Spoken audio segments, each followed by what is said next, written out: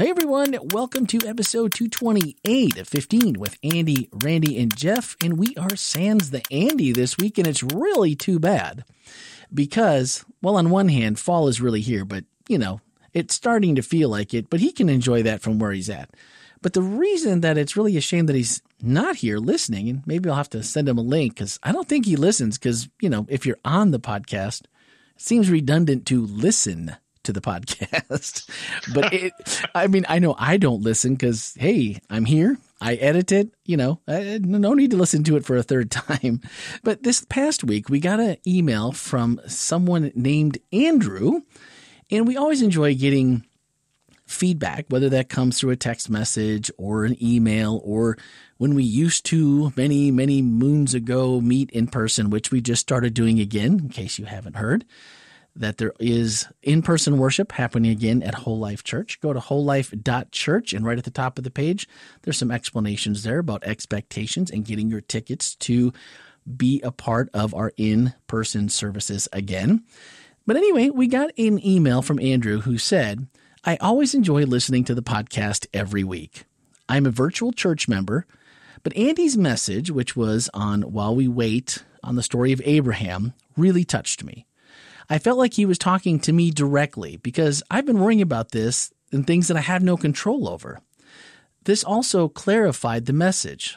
So, Andrew, thank you so much for listening from wherever you are and that you're a virtual church member. So we appreciate the fact that you tune in to the podcast and listen to the message and join us online. And so, you know, if this message made it feel like it was talking to you, I can resonate with that because honestly, I kind of felt like it was all of us. You know, it certainly was to me. This whole while we wait thing, it's just something that we're not very good at. So I'm pretty sure that you're not the only one who may have felt like Andy's message was pointed directly at you. So anyway, thank you, Andrew, and we are happy to have you as a virtual church member. We'd love for you to reach out anytime, or anyone listening. If you have a comment or something has moved you, something you feel like you want clarification on, something you'd like to add to the conversation, 407-965-1607, that you can send a text message or leave a voicemail or send an email, podcast@wholelife.church. All right. So this week, we moved on from Abraham to Job. And I don't know, Jeff. Yeah, you know, I just hope that Andrew, if Andrews is listening right now, I just hope that he's going to have the same experience as last week. Because here Andy sets us up with Job, right? And that's a little different topic than the story of Abraham. But yeah, because, I mean, I don't know. As I sat and thought about this, once I realized it was Job, and I'm like, man, we're like knocking down the big guys here in the Bible, Abraham, Job. But has there ever been a Bible character that we feel more, I don't know, maybe closely tied with than Job, or someone that we resonate with more than Job? Because, you know, when life at its hardest and everything seems dark and hopeless, to me, the same collective thoughts come into my mind, and particularly as a Christian, I'll be like, is this exactly how Job felt? I bet it is. Because most of us have lost, you know, most of us haven't lost entire fortunes or had our children and grandchildren completely wiped out in a freak storm right in an instant. And of course, the boils. I mean, who doesn't hate the boils, right? Because we've all had that. And then to have this all seemingly happen within a short time frame, and all of this suffering wrapped up in this monumental string of doomsday events. But Job is our kindred sufferer, right? Like we know what Job went through. We get it. We borrow his thoughts and questions to God about why. And wouldn't it have been better if I had never been born? Yeah. I mean, the story is classic from the standpoint of, I think, as if you were a Jewish person growing up in the time of the Old Testament, that story was given to every child. Every child growing up when they complained about something, because the story of Job is not just about something bad happening to somebody. It's actually, and it feels really unjust to all of us, it's something bad happening. It's a suffering that takes place needlessly. I mean, that there was nothing. It was actually just the opposite. Job was doing all the right things. Yeah. And all those things. It makes you even more mad. Yeah. Right? Because it's like now we're indignant. Like, wow, I can't believe this. The other thing I thought about was, and again, speaking for myself, wondering how many times God would have the chance to say to Satan, have you noticed my friend Randy? There's no one quite like him. Honest and true to his word, totally devoted to God and hating evil. And I'm like, I don't know, if that kind of thing still happens like it did then. But, how many times would the way I'm living my life, trying as hard as I can to just be the best that I can be, and of course, leaving my salvation in God's grace and not worrying about it, but just trying to, remind myself of the things that I want to do that's more like Jesus and less like Randy. But how many times would God have the chance to say that to Satan? Or would Satan even go, I'm not even bringing up that fool's name to God. I already got, he's not good enough to even worry about. So these are some of the questions that I've been thinking about this week. And I just wanted to kind of throw those out there before we got started. But, earlier this year, we went through in a Bible study, reading through the Bible in a year. I think I know I've mentioned that previously, and during that time when we went through Job, there were a lot of people that had a lot of different angles to the Job story. And so I wanted to get your perspective and Andy's if he had been able to be here today, but is the story of Job a historical event, or is it simply an allegory to make a point about, the differences between God and Satan, and to prove God's good graces towards his people and to Job in particular, and to show that someone that really loves him will do anything no matter what the circumstances? Or is this just an allegory? Is it just meant to make a point? Yes. Yeah? You don't think it was historical? No, I'm saying yes to both those. Oh, yeah. Oh, I like it. Jeff puts he straddles the fence gently on both sides. I like that. Well, it's hard. First of all, it's hard for us to go down that road. There's a lot of people who get indignant about it if we say it's an allegory, and there's just as many people on the other side. It's true. But that's not the point. I don't think the point is that the biblical writer of Job wanted us to go down that road. He didn't want us. I think it was the meaning behind what was this story representing, much like what Jesus does with a parable. Nobody's asking whether those parables that Jesus talked about were true or not. They could have been. Sure. They could have been stories that Jesus saw while he was growing or whatever. But the point was that Jesus uses the parable, much like the writer of Job uses this story, to create an understanding. You think about Job as being a representative of the human race, and it starts to make sense because God comes to him down the road, and when Job asks, basically he wants to have meaning for what's going on, God could have said, well, to be honest with you, Job, you're just a pawn, but God doesn't do that. He doesn't say that, even though you could get that by the first chapter of reading Job. You could say, sure, and you could discount.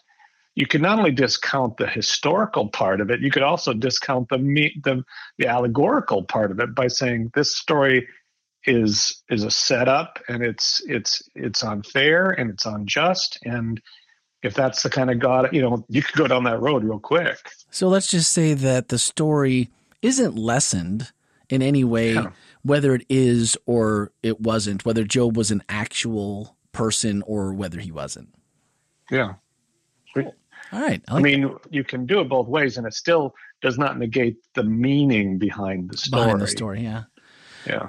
Well, obviously, if it's a historical event, you might, in terms of how there's lots of different pieces. Was Job a real person? Yeah. Was this an assumed understanding of what took place? Or is this there's lots of different ways you can go down that road. That's true. Yeah. But anyway. I hadn't thought about that deep of a dive, but yeah, I get it. Well, no, yeah, because you're right. It could you could just keep going and keep drilling down further and further. Well, the other thing that I hear a lot when this is discussed is the access or maybe the latitude that is afforded to Satan as is given to the other angels in this story seems very, problematic for people. It's like, well, if he was cast out of heaven, why would he still be given this access? And further, why would he be given so much leeway initially, only required not to hurt him, meaning Job, and then eventually all the way down to all these things that he took, and then, well, you can take his health, don't kill him, and he ends up with these horrendous boils. I hear that questioned when people are essentially questioning God's benevolence or his good nature or his methods, maybe, that he would allow this to happen. So again, does it matter one way or the other if it's true or untrue? Because we're still supposed to take the same thing away. What do we take away from that part of it? Well, again, it's interesting because I was talking with a Jewish friend of mine who was saying, it's interesting that in our Western thinking, most of us want to come up with the right reason, the right answer. Of course. And so it's important for us to settle in and have some consensus as to what this is really talking about. Whereas in a Jewish mindset, at least as we look at Old Testament thinking, was to come up with as many possible answers. Yeah. In other words, the idea was that there's lots of different things we can draw from this, but I don't think that the story is about us trying to make sense of how Satan and God interact. I don't think that's the point. We might bring that up as a sidebar, but I think that as we view this, especially in the context of what Andy was talking about in terms of waiting, right? There are these, I think the body of this story will direct us away from that. Some of those little incidental things that we sometimes get caught up on. Yeah. And boy, when we start to do that, then the Bible is kind of hurt, because the Bible is not about a one or two little issue thing that you read about in a verse. The Bible is kind of meant to be read as a whole. So yeah. I like the idea of trying to pick things apart and trying to, sure. But the point of the story is not really how God communicates with the devil. For sure. I think that, these questions that come up, it's just, and it was kind of the refresher that we got while I was going through this Bible study. But, I've heard this so many times of people that just, it's almost like a hand wringing. Like, if we don't know the answers, do we really know the true intent of what was being said? And I think it almost gets to the point where it can cloud your just cloud your understanding or cloud your intake of it, so that you're reading and you're ingesting with a bias already. Because if we can't figure this out, then we know that he had to wait, but really looking at it from strictly the waiting point really changes the whole story, like you said. And whether or not this is allegory, true story, Job's a real person, he's not, or it's folklore, or it's just a parable that was included in the Bible because God wanted it there, because he impressed the writer of this book to tell this story. And then if you just go, okay, well, let's just leave that be. Let's just assume that whatever side you fall on is correct. And then let's read the rest of the story and figure out what it is. Yeah. But I also think people are really, so many times, like now, there's, among Adventists, different denominations all over the place, the idea of the devil and the idea of evil in the world and different things like that is still a question that so many people struggle with. And I wonder if that's how we lose in a story like this, we can just lose the overall theme and the importance. So I just wanted to touch on those and get your perspective, because I feel the same way. Like, I think we just follow into these little traps that the devil sets for us, and we just miss what's right in front of us. Yeah. Yeah. Yeah. None of us know. Yeah. Because first of all, we're pretty sure that Job is probably one of the most ancient of our scripture. In other words, it may have even come before some of what Moses wrote. some of those things we're thinking that Job may track back quite far in terms of its history. Well, that being go ahead. Well, the first time I heard or thought of it that way was I did a reading through the Bible in a year. And I didn't make it. I got about halfway through. And see, it's nice when you have other people keeping you accountable, going like, man, I got to keep up, because, everyone knows whether or not you keep up. And I got about halfway through. This was about 2 or 3 years ago, and I didn't make it. But it was an interesting plan in the fact that it was from a theological seminary or theological institute. And they actually did the reading plan to the best of whatever scholars they leaned on, what their interpretation or what their understanding of the Bible from as it was written from beginning to end chronologically, or from the earliest to the latest dates that the writings were done. And Job came right after.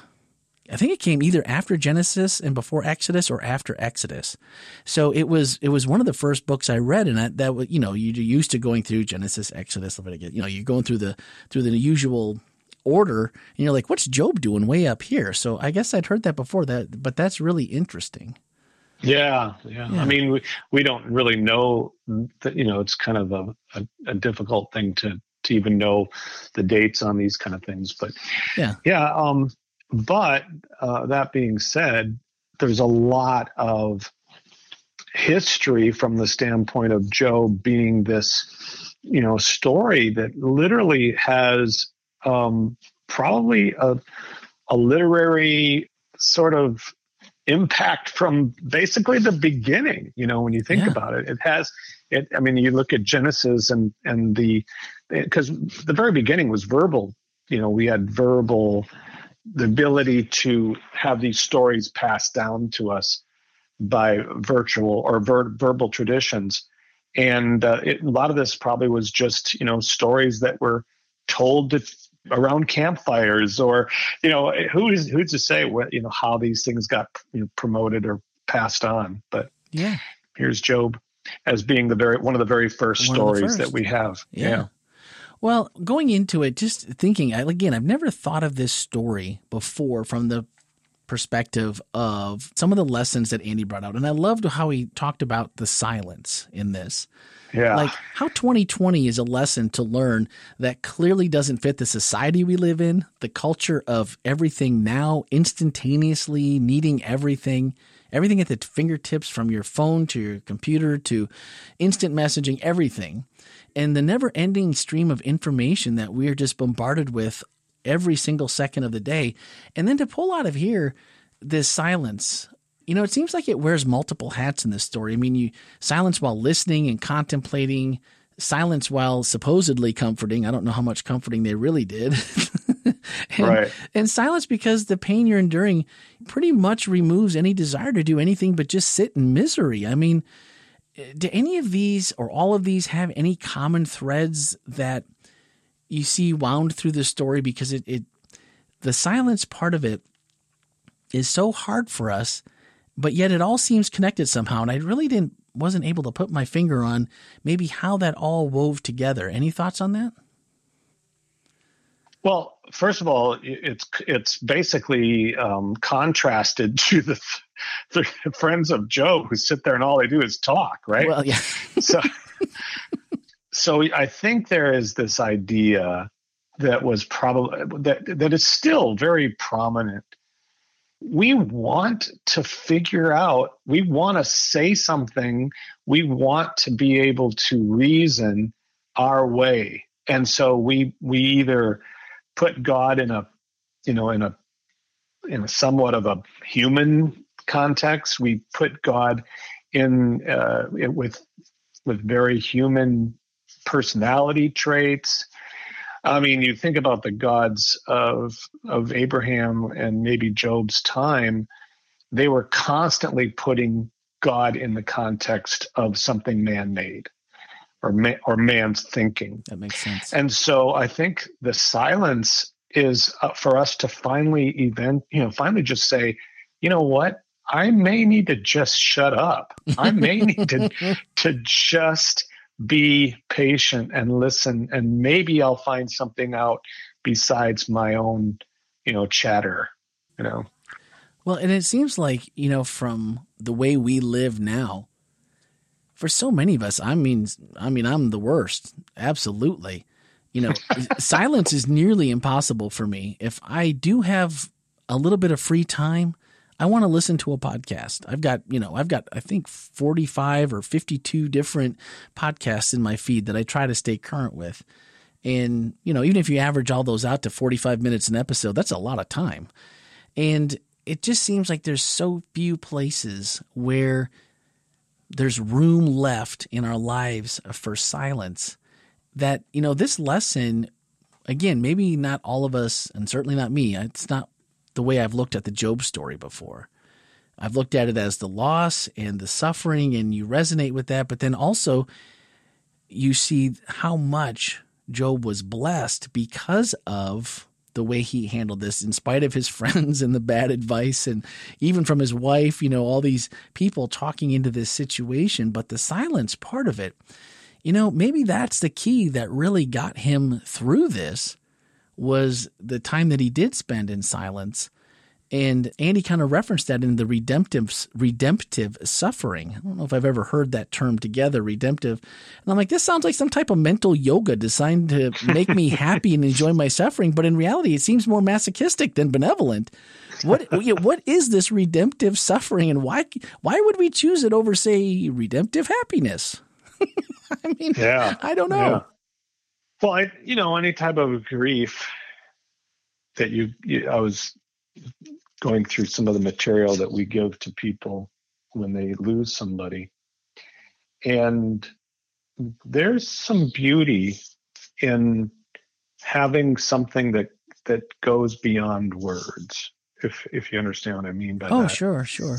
To think that Job finally was able to come to a sense of peace. And I guess that's the best word if we're going to find a word, but maybe we don't need to find a word. But for him to come to that place, wherever that was, and all of a sudden realize that it was okay, that God needed to be God and Job needed to be Job, and he was going to be in that silence and be okay with those two postured relationships. I do think that in our grief, in our sorrow, in our human brokenness, I do think that there are so many things that we just get clouded by sitting there and trying to make sense of it, or sitting there and trying to be diverted by our noise, rather than just finding a sense of, and again, I'm going to use that word peace, but it may not be the right word depending on who's listening, but that whatever that is, to find that side. And here we are just sitting chattering right now about it, but it may be that silence is the only answer. So, if that's an answer. No, I think so. And I want to just take that a step further. Just, given the time that we live in right now with, COVID, and so many people, you don't always realize it. I mean, some of us are pretty busy. Some of us are busier than ever since COVID hit, because of the need for virtual interaction for companies and different things, like what I do for work every day. There's a lot of virtual events that are happening and need to be produced and all these kinds of things. So for some people it's busier, but for a lot of people, I think it's easy to forget how many people that were maybe, shut-ins before or near shut-ins. And now that's been just amplified like 100 times or more. And you think to yourself, and I'm thinking of someone in general that I saw not too long ago who has been shut in. And when paths crossed, like, they could not be quiet. And I thought to myself, and it didn't dawn on me right away, but then afterwards I thought, they probably haven't talked face to face that much with maybe anyone outside their inner circle or even that for a long time. I mean, I couldn't have gotten a word in edgewise if I had tried, and I didn't. And then when Andy had a quote this week, and I should have included it because it was very good, about that, the person that said, some people came to visit me while I was sick, and all they did was give me advice and platitudes and all these different things. And then someone else just came and sat. They didn't say a word except to just say hello and goodbye and to pray with me. And as soon as they were gone, I missed them. And I thought, how much, like, right now is that maybe what this silence part of this story maybe this is the thing that we don't know who's going through this Job experience of. Maybe it's just loneliness. I mean, it doesn't have to be boils or losing, loved ones, but just the thought of how many people are so lonely right now that maybe that's just what we need to do is be good listeners and connect. It's just something that I thought about as we went through this. That's something to think about. All right. This week, one of our whole life takeaways asked, what do you find most confusing or most hard to reconcile in the conversation between God and Satan in Job 1? And to me, the whole exchange just seems odd in some ways.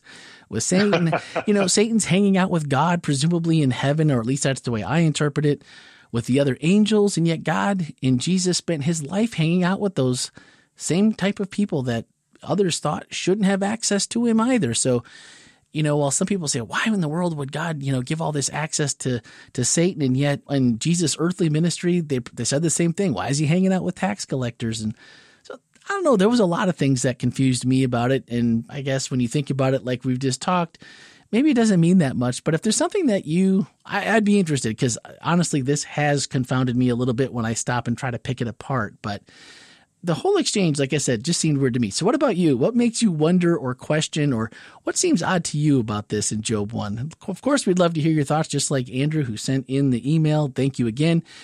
So you can, again, send in a voicemail or text to 407-965-1607 or email podcast@wholelife.church and be happy to share it like we did this week. Our final thoughts are from the closing to Andy's message this past week. He said, I think Job might say to us, learn from my story. Every good and perfect gift comes to us from the Father. No matter the suffering, know that it has a meaning in a larger picture, probably beyond your comprehension. I hate that part. Probably beyond your comprehension. A lot of things are beyond my comprehension. And finally, and grow because we grow best and most in and through times of suffering. Don't you hate it when something that we do best happens when we like it the least? But yet, such good advice to remember as a lot of us are going through trials. And if you need just someone to, say a few words, if you'd like to write it out, send a voicemail, send a text, send an email. I'd be happy to respond. Or if you just need a prayer request, send something over. I'd be happy to pray for you this week. So, all right, next week we are still in this. Is it one more week, Jeff, for while we wait, or is it 2? I think we've got 2 more. Okay. This next one is on Joseph's life and how he waited. Oh man! And I think there's a subtle underlying message that's going on here, and that is, even though it's difficult. I mean, Job is a huge example of how difficult it is sometimes to go through these things. But we're always, and it sounds trite, but we're always going to be a better spot if we're waiting on God than if we're trying to fix it ourselves. It's just always going to be better. Man, every time I try to nail down like my favorite story in the Bible, it usually comes back to Joseph. It's just, every time. I remember Danny Hernandez long ago at Deeper had preached this series on Joseph, and it really brought Joseph into a different light for me. And it's since been my favorite story. There's just so many things, like no matter how many times you read it, no matter how many times people preach on it, there's always something new to glean from that story. It's so good and so deep. So I'll definitely be looking forward to that. So, all right, that's going to do it for this week. So as always, every Tuesday night, join us for Speaking of Grace. If you've missed the message, it's an easy on-the-go podcast that is in your podcast feed every Tuesday evening, about 8 p.m. if Randy's on time. And of course, every Wednesday morning as usual. Next week, it'll be episode 229. So definitely stop by and join us. Thanks for listening, guys, and have a great week.